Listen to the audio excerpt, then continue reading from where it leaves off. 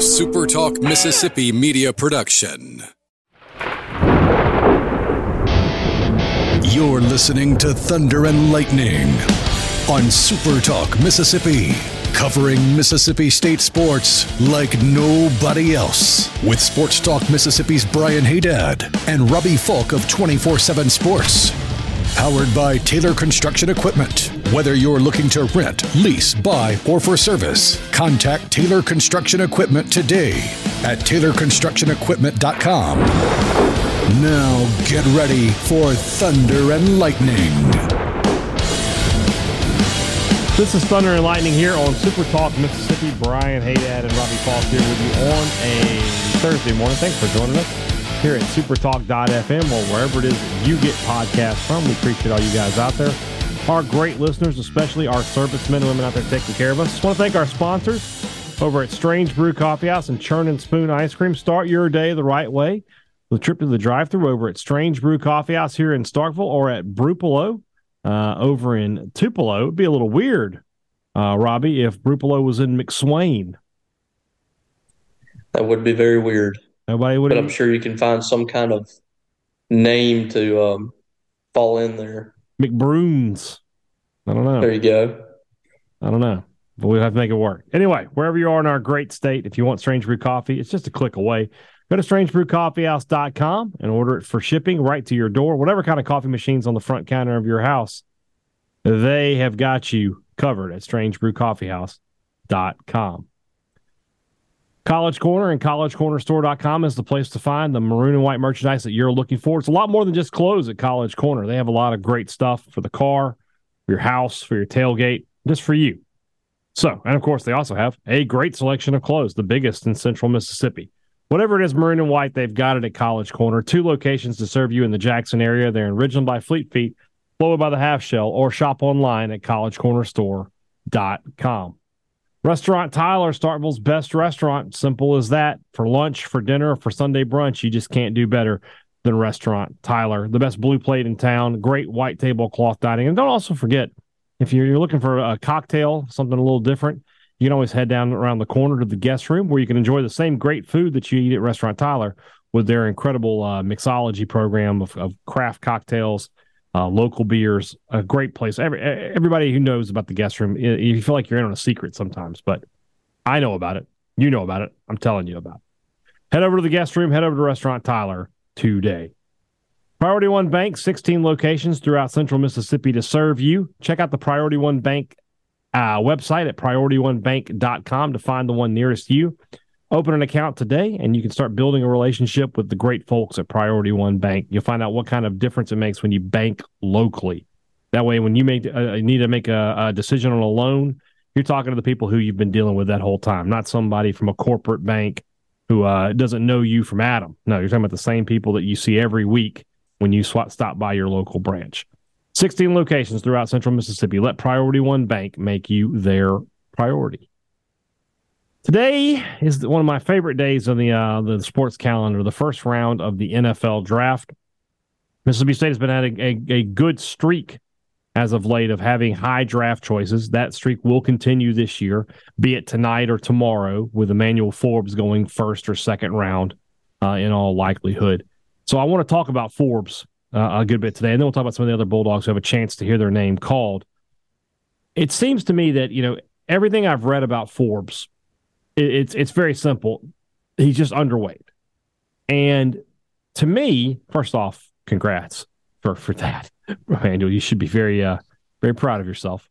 But that being said, I thought that, you hear about this all the time, Robbie, when you're recruiting in high school, right? A kid who's 230, 240 pounds, you're like, okay, when he gets to college, he'll put on 30, 40 pounds, and they'll move him to defensive tackle, defensive end, or whatever, and he'll be good there.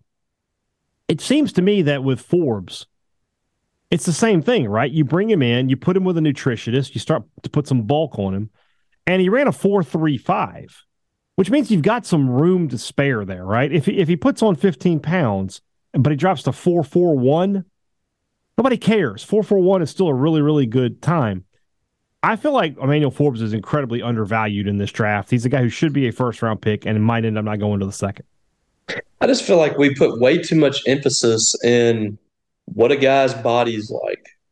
I mean, you are preaching to the choir. I mean, can we not just say, this is a good looking guy. He might have, a little bit of a dad bod. He might have a little bit of a gut. Mm-hmm. But, this guy is darn good looking. I wish people could just accept me for who I am. Oh, you're talking about yourself there. Oh, sorry. We were talking about Emmanuel Forbes. My bad. Yeah. But no, same principle here. I mean, Emmanuel Forbes is a special defender. And I think what you have here is you have the typical, NFL outlook of this has got to be a cookie cutter model. This quarterback, if he has this kind of size, if he has this kind of arm strength, this kind of accuracy, stuff like that. I think people look at that stuff a lot more than the game film. And for me, when I see Emmanuel Forbes going up against, Devontae Smith and Henry Ruggs and guys like that in the SEC, and having success, that to me carries a lot more weight, so to speak, as him being 165 pounds. He can run like a deer. He can jump out of a gym. He's got great hands. I feel like this is one of those deals where you have to kind of throw away the consistent.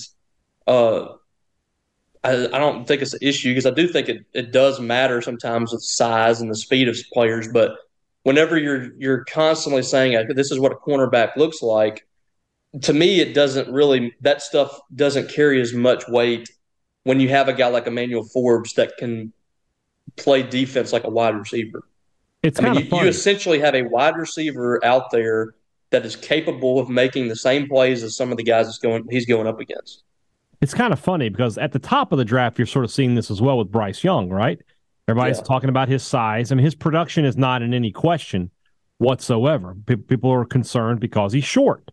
And you have the opposite with Will Levis. Right. Will Levis has not had the Bryce Young and the Emmanuel Forbes type production, but they look at him and they keep comparing him to Josh Allen, despite the fact that Josh Allen was younger than Will Levis was going into this draft, and that you could kind of see that he was trending in the right direction. Will Levis is going up against a lot of NFL players, and we just haven't seen the production. Yeah. So I agree with you. I mean, it's a lot of the same stuff with Bryce Young. Yeah. And with Forbes, I mean, clearly if he was, he's 6'1", 166, I think is what he measured at the combine, right? If that was 186, we're talking about a guy who's a top 10 pick with his production. He would be the number one cornerback on the board. If he had done everything else he had done in his college career and was just 20 pounds heavier, he would be ahead of Witherspoon and all the rest of these guys, Porter, that people are talking about. And so, again, I just see this as a situation where an NFL team would be wise and, later first round to take him, bring him in, and say, okay, we're going to put you on, with our nutritionists here, and we're going to get you up to a healthier, bigger weight. It's funny, too, and I'm going to read you a couple of quotes here. This is from Bruce Feldman's article in The Athletic, where he talked to a bunch of coaches. So these are anonymous NFL coaches. Both of these guys coach defensive backs. He's only 166 and 6'1", but my God, talk about movement skills. He's so fluid. He moves like a little corner and still shows up physically. Can he tackle on the edge and in space and hold up for 20 games? I don't know. Second quote is, he plays way bigger than he is. He's faced the best competition. He's physical in the run game. He takes the ball away. He's willing to gamble and take some risks. The only thing I don't like about him is his weight. It really is. The NFL has really gone too far sometimes with the cookie cutter stuff. Football players are football players. Emmanuel Forbes is a football player. He doesn't have anything left to show you on film. He's covered the best receivers in the country. He's taken passes away from the best quarterbacks in the country. He's put them in the end zone. Nobody likes to throw at him. That guy mentioned it too. Yeah, he's very physical in the run game. Yeah, tackles well in space. He'll come up and strike you. And then, after talking about how great he was, he says, "The only thing I don't like about him is his weight." If he can do all of that, what does it matter?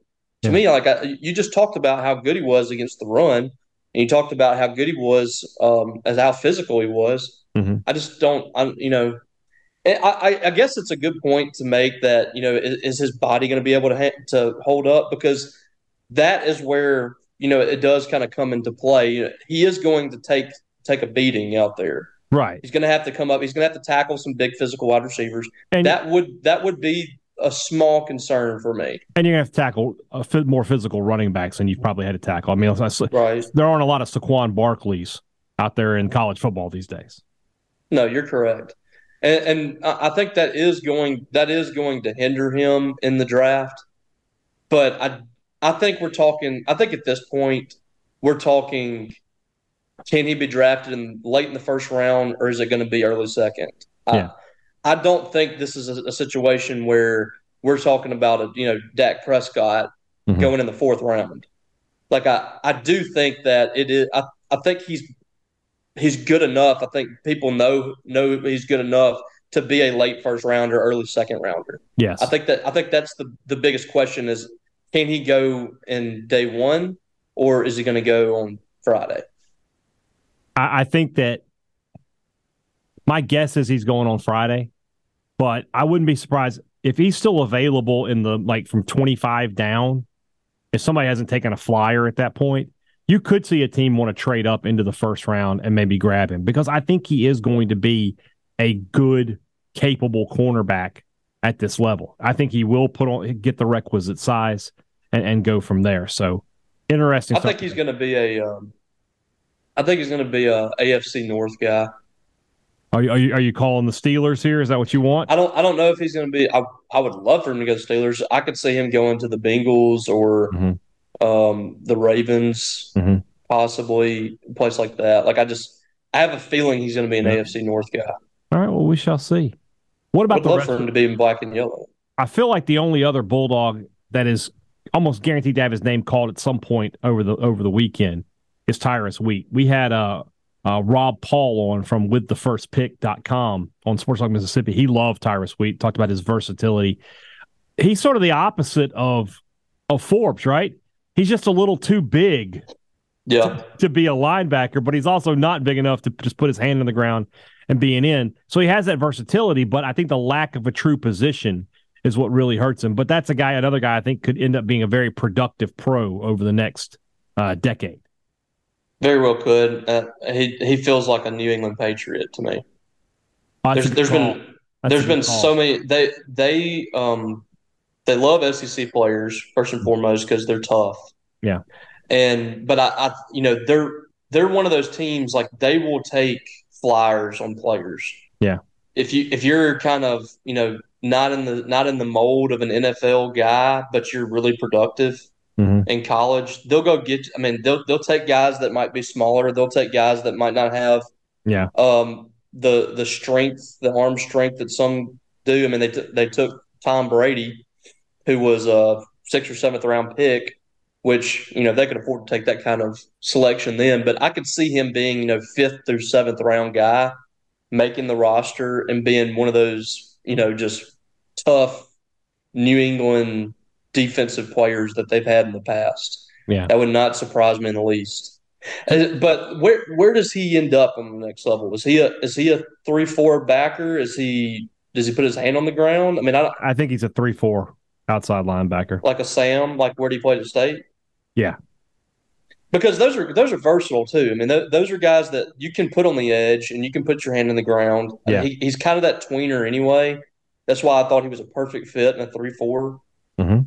That's probably where he ends up. I mean, I really like. It would not shock me at all if Bill Belichick took him. Like, that could be a guy that that I think would really kind of light up a light bulb on top of Bill Belichick's head. I like that idea, to be honest with you. Anybody else that you think could hear their name called? Is LaQuinston Sharp maybe a 7th round guy, or is the rest just going to be the undrafted free agent route? I still think Cam Young's going to be a drafted I didn't guy. think about Cam Young. Yeah, you're correct. Yeah, he'd probably be a guy 4th, 5th, 6th round.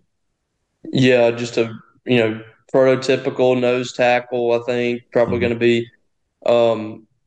I think he's going to be a guy that I've been really high on Cam Young since his redshirt freshman year, and I've thought for a while now that he is going to be a multiple year starter on the defensive line in the NFL. Yeah. I really it would surprise me if he didn't make a roster and he didn't eventually become a starter for an NFL team. I just I don't think he's going to do anything that wows you, but he's going to eat up space in the middle. He's going to work really hard, and he's going to be just your prototypical Mississippi defensive lineman. You're describing Kyle Love.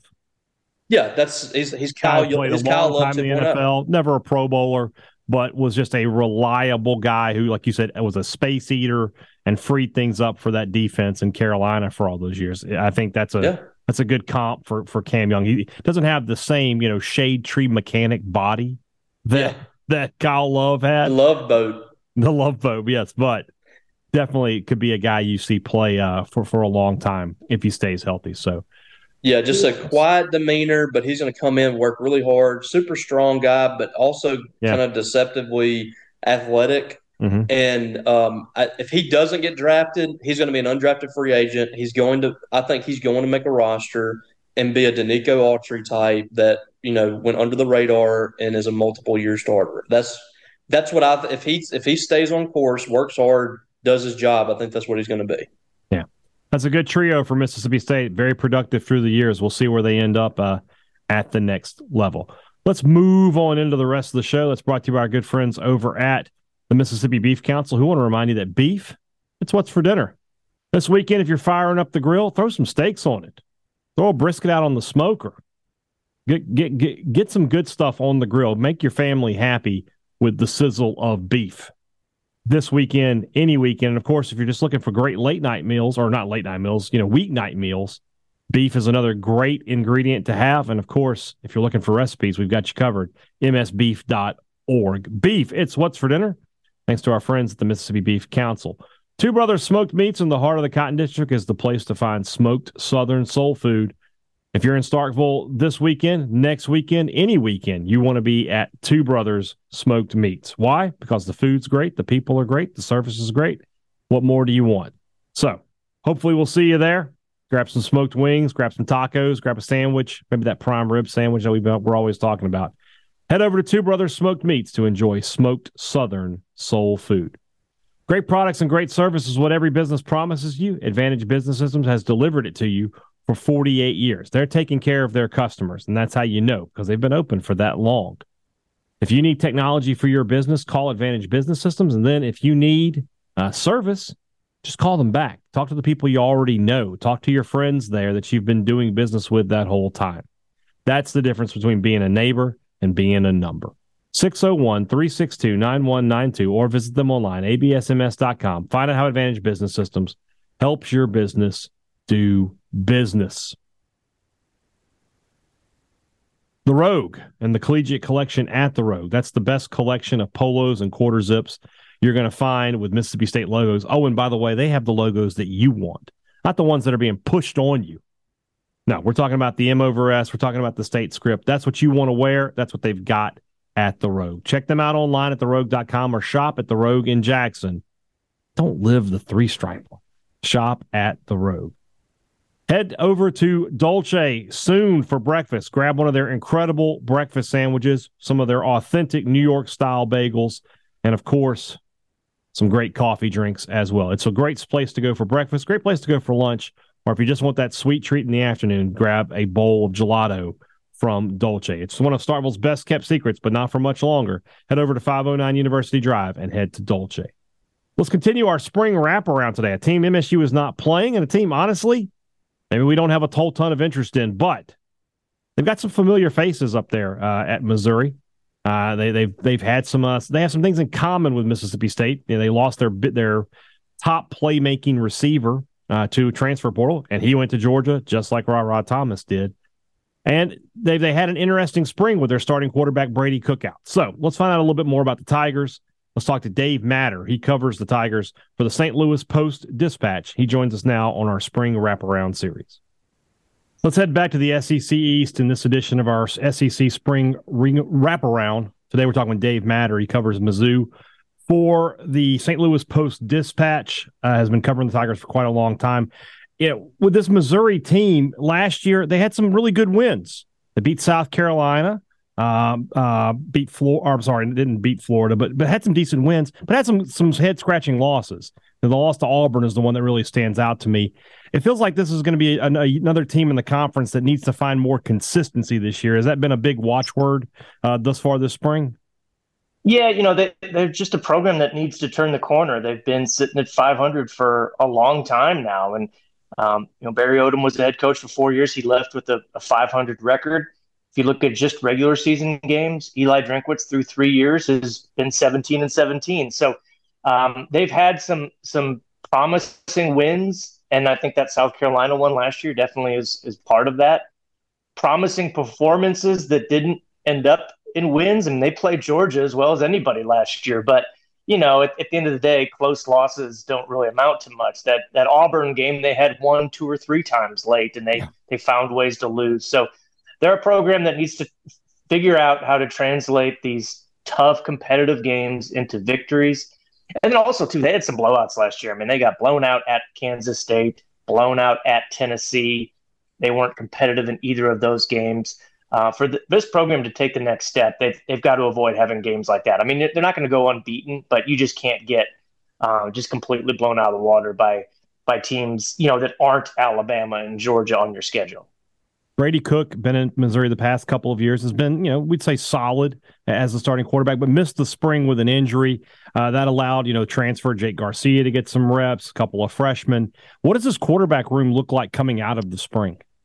Well, Eli Drinkwitz is describing it as it's Brady Cook as the incumbent, but he has to beat everybody else out. It's not I wouldn't describe it as a wide open competition, but it's also not guaranteed to be Brady Cook. He's going to have to play better this summer and in preseason camp than the rest to reclaim that job. They brought in Jake Garcia from Miami to challenge for the job. Sam Horn is a redshirt freshman. He got in one series and one game last year, and he's a guy that this program brought in to be kind of the franchise quarterback. He didn't really show enough last year to get more playing time, but they still have high hopes for him.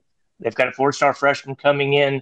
He's not here this semester, so he won't be here for the summer. So they're building some depth, and they're building some competition for Cook.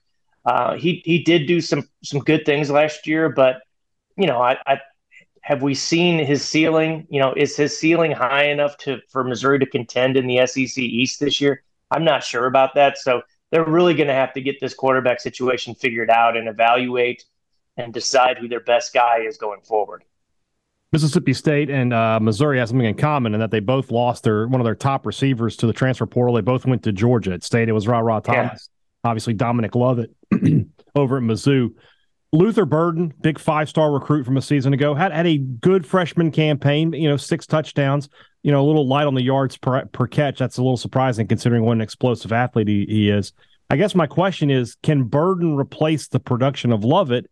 And if that is the case, who complements Burden the way Burden complemented Lovett? Yeah, that's the expectation because they're moving Burden to Lovett's old position. Lovett played in the slot, and Drinkwitz's offense kind of gears toward that slot position because you don't face, as much man coverage from the best cornerbacks on the other team. You face more zone.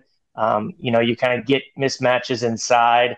And Lovett really capitalized on that last year and, became a first-team all-SEC receiver, led the team in targets, led the team in catches, didn't lead them in snaps. Like he didn't play as much as some other guys, but he absolutely made the most of those opportunities. So their hope is that Burden will move into that role, and that's the role he played all spring. And, if not match Lovett's production, even eclipse it, because they feel like he's a guy that can really take advantage of the mismatches in the middle of the field. He struggled a little bit with kind of press coverage and more physical receivers last year as a true freshman. It was the first time he's really kind of gone up against grown men before, and I think that was a big, steep learning curve for him, but he won't face the same kind of defensive pressure in the middle of the field. So you're right, though. The next question is, okay, who takes off some heat off him inside and plays on the outside? Well, they brought in Theo Weiss, a receiver from Oklahoma, a former starter with the Sooners, who's going to play some outside. Mekhi Miller is a second-year receiver they really like. They also brought in the Ole Miss receiver, Dennis Jackson. I know he didn't play a ton in Oxford, but they liked what they saw this spring, so I think he's going to get a shot And then they've got some other younger guys that, will be in the mix, some incoming freshmen.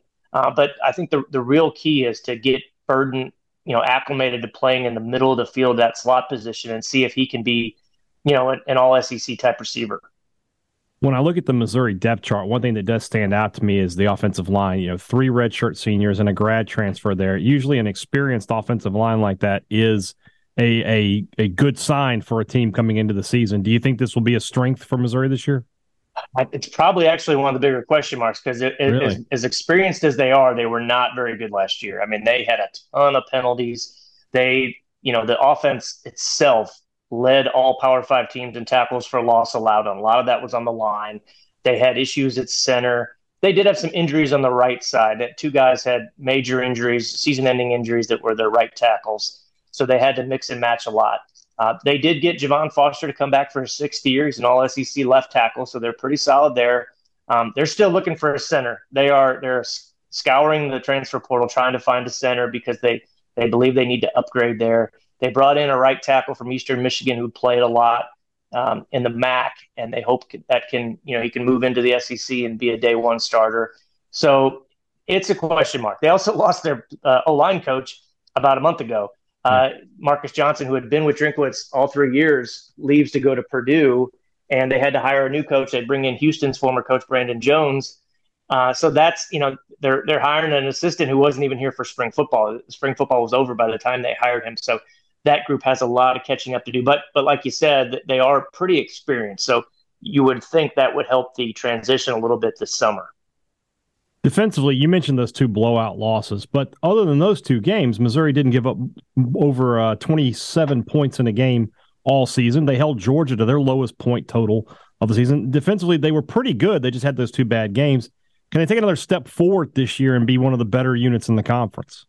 They expect to be, and they're talking about being the best defense in Missouri history. Now, that might be, that might be kind of hyperbole expectation, but a lot of guys came back. They had several players at all 3 levels, linebacker, defensive line, and the secondary, who could have gone into the NFL draft and been, maybe a mid-round pick. But thanks to NIL, they were able to keep those guys around for a 4th and 5th year in some cases. They were the most improved defense in the SEC by just about every measure. And part of that was they were so bad in 2021 that they could really only go up. But they really liked Blake Baker. They brought him in as defensive coordinator.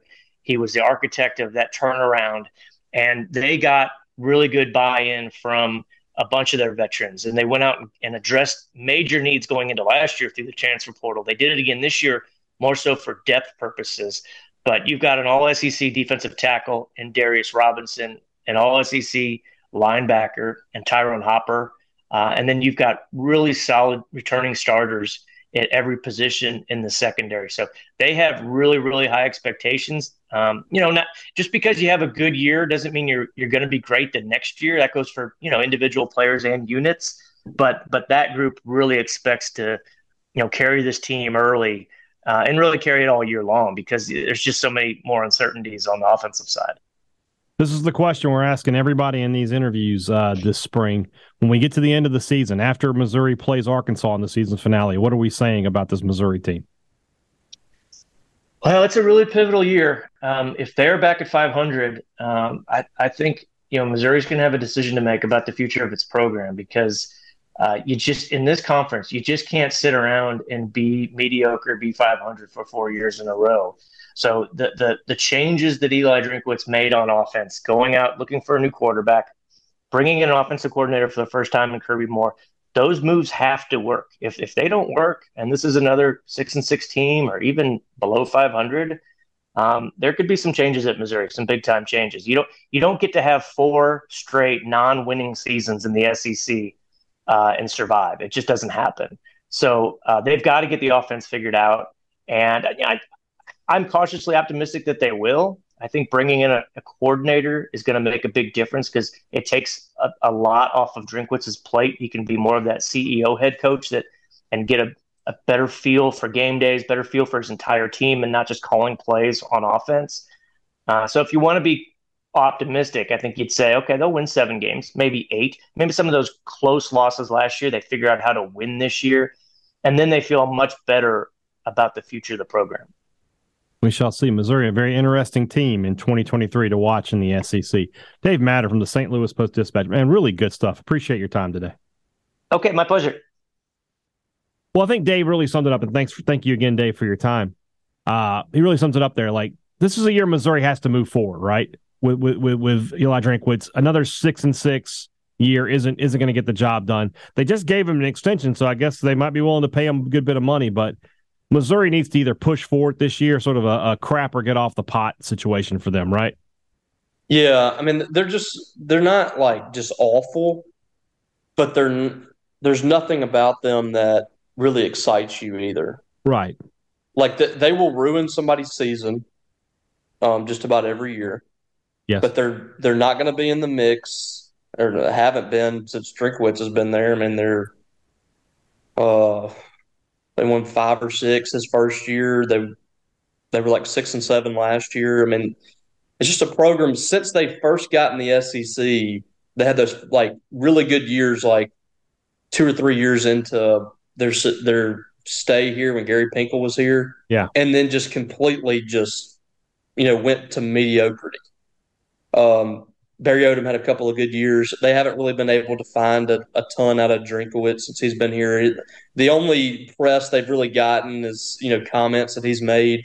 So this needs to be a season where they kind of step forward. And the SEC East is, to me, a little top heavy, and the rest of it, like kind of towards the bottom, we don't really know what's going to happen. Florida, I don't really know what to expect from them. South Carolina has done some good things, but I think at the end of the day, they're going to be a 7-8 win team. Missouri can compete with those teams, I think, and can kind of expand their floor a little bit. I know a couple years ago they had like one of their best recruiting classes, I think, they've had in a while. Yeah. So the talent level, I feel like, has increased a little bit, but this is kind of this is year 3 for Drinkwitz. He can't have another 5 or 6 win season. He's got to be able to push in 8-9 wins here. That'll be interesting to see how that works for them, because I mean, obviously they have to play Georgia and Tennessee, so they're sort of in the same spot that Mississippi State's in, right? Where State, you look at their schedule and go, okay, Alabama and LSU, those are probably losses. Same with Missouri. They look at Georgia and Tennessee, go, okay, those are probably losses. What killed Missouri last year? I mean, you remember the game against Auburn? They should have won that game. They lost by 7 to Florida. They just had some games they let get away. So we'll see if they can find some more consistency this year. We're going to do a third preview this week. I'm talking to my handsome young son, Ben Portnoy, tomorrow. He will come on and talk to us about the South Carolina Gamecocks. That is a huge game on the Mississippi State schedule this season. Before we get out of here, we got one more interview today. I talked to my friend Alden Thornhill. He has the greatest title, and I talk about this in the interview. He is the founder and the official liaison of the Starkville Sausage Dog Society. That means he is the brains and the muscle behind the Starkville Derby. We've been talking about the Starkville Derby a lot over the past few weeks. I'm really looking forward to that event next weekend in the Cotton District. Had Alden on with me today to talk about the Derby, the event, and what it's doing for the Starkville community. Let's go to that interview right now. If you've been around Starkville the past few weeks, past few months, if you've been on message boards, if you've been on Twitter, you've seen it. You've seen people advertising for the Starkville Derby, the first annual wiener dog race taking place in the Cotton District next weekend on Saturday the 4th. And that will be with the weekend of the Arkansas game. And that is going to be a big event. It's gotten a lot of traction, a lot of great stuff going on. And, of course, my favorite part is it's going to benefit the Oktibbeha County Humane Society, which, if you've listened to this show in the past, I'm a big supporter of them. 3 of my if you're going to take my picture, man, I'm going to pop the video on. So hold on. There you go. I'm a big supporter of theirs. So that being said, let's talk about that event today. Alden Thornhill, who maybe the best official title I've ever heard in my life, the founder and official liaison of the Starkville Sausage Dog Society. If there were actual sausage dogs, Alden, I might actually be a member of this myself, but I don't own a wiener dog, as it were. Thanks for joining me. I just wanted to talk about this event. I'm going to make an assumption that you are a wiener dog owner, and Go ahead. Yeah. Oh, I mean, Brian, I'll go ahead and show you Get him, who yeah. I have standing guard in my office right now every day. They say wiener dog people are a cult, and I'm definitely a zealot. I'm a card carrying member. Okay. But I'm also a guy who loves shelter pets. I actually have my sweet Lucy, who's 9. I adopted her when I was at state, and she was a shelter dog. So, the mission at Oktibbeha County Humane is great. You don't got to be a dog person or a cat person to appreciate it because they got them all. And when I came up with this idea, they said, Starkville really needs a good, fun event that can also give back. Mm-hmm. And we're definitely doing that with the amount of money we're raising, and just the general brand awareness that the shelter's getting now. So, you mentioned that Starkville is a town that, we don't have a lot of these just crazy events happening from time to time. We have some great stuff going on with the Cotton District Arts Festival and Bulldog Bash, and then those are fine. But just these one-off events like this, we're sort of lacking in. How did you come up with the idea to say, you know what, we're going to put on a wiener dog race? Yeah, so I was sitting on the balcony at Two Brothers, and good call. Yeah, exactly. I'll plug Barton and them. They're also a hot dog level sponsor, good people. We were sitting up on the balcony, and I just said, it'd be really funny if we shut down University Drive and ran a bunch of wiener dogs and had races. And the aspect of the Cotton District, it's so interesting because it's, you have all the balconies that people can come out on. You got the patios, the bars. You can create a real festival-like atmosphere and fun atmosphere out of it. And I said, it'd be the perfect place to raise a bunch of money from students for the event. So, I started to plug it on. Started to go to different friends and family members. Went to Memphis, the king of the race. He gave me a paw up. He was ready to go. So I said, all right, you know what? Well, we'll do this. So, went to the city, and they gave me the same amount of space as the Cotton District Arts Festival, and that's when I had 2 dogs signed up, and I knew both those dogs. Now we're about to be at 150. So wow. It is it's going to be a very yappy day in the district, Brian. How do you wrangle 150 wiener dogs? So a lot of people have been asking that. They think we're going to release them all at one time, but no, we're going to have heats. So we have a senior, adult, puppy. I just thought the idea of a wiener dog marathon, just like like that big scene of them just running down the road. I could be behind that. Oh yeah, I mean, I don't think we're at that level yet. Being the inaugural year, I think we had to hit the brakes a little bit. But yeah, we have senior, puppy, pretender, adult. And the pretender, and we have a special needs category. We have some that are, have the wheels, that have back injuries, that that they get to run and a little shorter track. But the pretenders will actually be any kind of dog that isn't a wiener dog. They get to borrow a hot dog outfit from the Humane Society and race each other. And don't worry, we're not going to have like Yorkies racing against Great Danes. It's another thing people have been asking about. No, we got it by size. So yeah, it's going to be. It's gonna be something else. Are any of the dogs going to wear a GoPro? Are we going to get some on the field footage here? I believe we will. Yeah, I believe we will. We actually will be streaming it online. My buddy Bart Heitch is going to be on the call. Don't know who all he's going to get guest speakers, but I know he can probably get some good ones. Yeah. And we're gonna have a multi-camera. I think we're gonna end up having a multi-camera setup. And really get it going online. I've seen Mayor Lynn Spruill retweeting you a few times. It seems like you've got a lot of support within the community. What has been that? What has that been like? Yeah, I mean, it's I found out if you be genuine, you go to people and just kind of tell them what's going on, they're all about it. Especially when it's an event like this that can benefit. You're benefiting the humane shelter, you're benefiting the restaurants. Also we're having art vendors, so we're they don't have a spring festival anymore, so this is kind of. It's kind of filled that gap in for them. Yeah. And then also food trucks. So, I mean, it's helping every, all these different industries. You got hospitality, you got, the artists and everything. So it's I think that's one reason why. And it's just fun. I mean, it's goofy. A bunch of weenie dogs running down the street and, people dressed up in derby attire is going to be a sight to behold. But it's something different. So I think that's probably. I actually had a lady from the Humane Shelter ask me that last night. Why do you think everybody, was so receptive to it? And I said, I think it's just because it's fun and it's something different. Yeah. That's what I tell everybody. I actually told students at an event the other day, I said, if you want to do something, don't shoot your shot with it. Have fun. There's going to be people that will be receptive to it. I mean, if they can be receptive about a weenie dog race, they can be receptive about anything. So, will there be odds posted? Will I be able to gamble at this event? Brian, I don't want to go to federal prison for wiener dog racing, so that is up. I can't comment on that, man. All right, one last question, just not even a question. Sort of plug everything for us here. If people want to find out more information about the event, what do they need to do?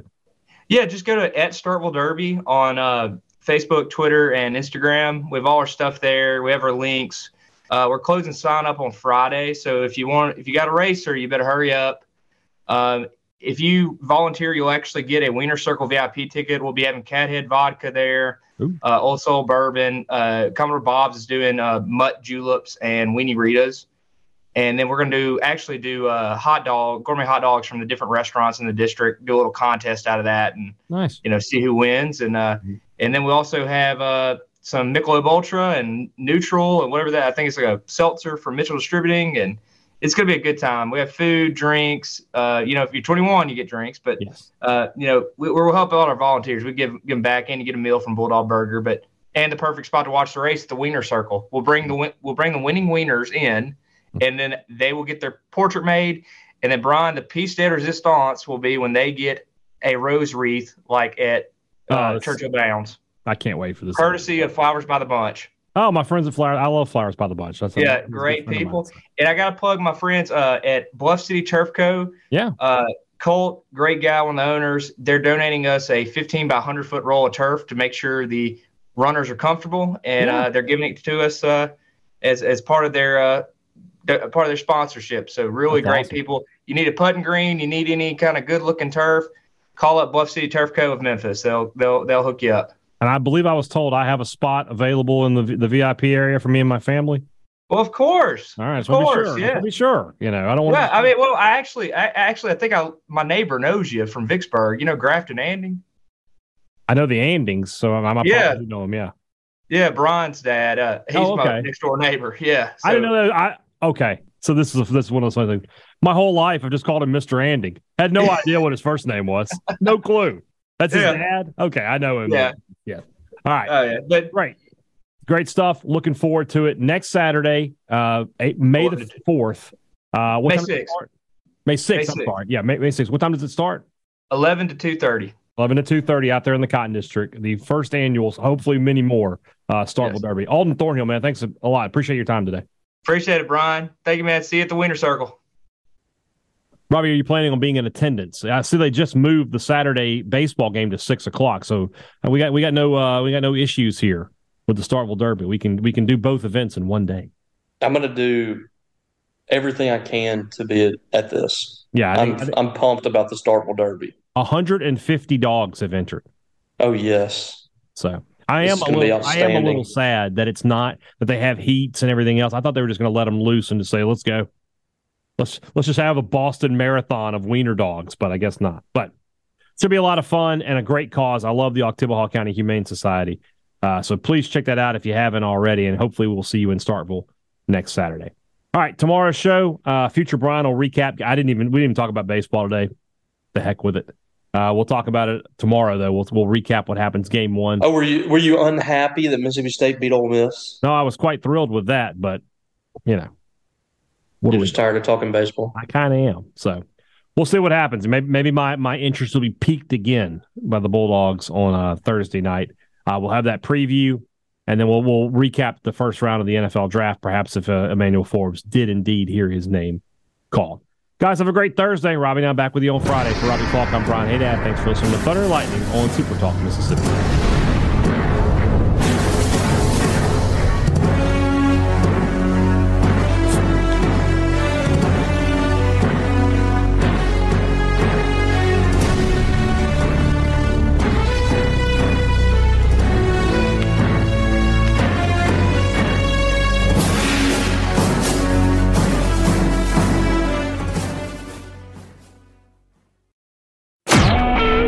Super Talk Mississippi Media Production.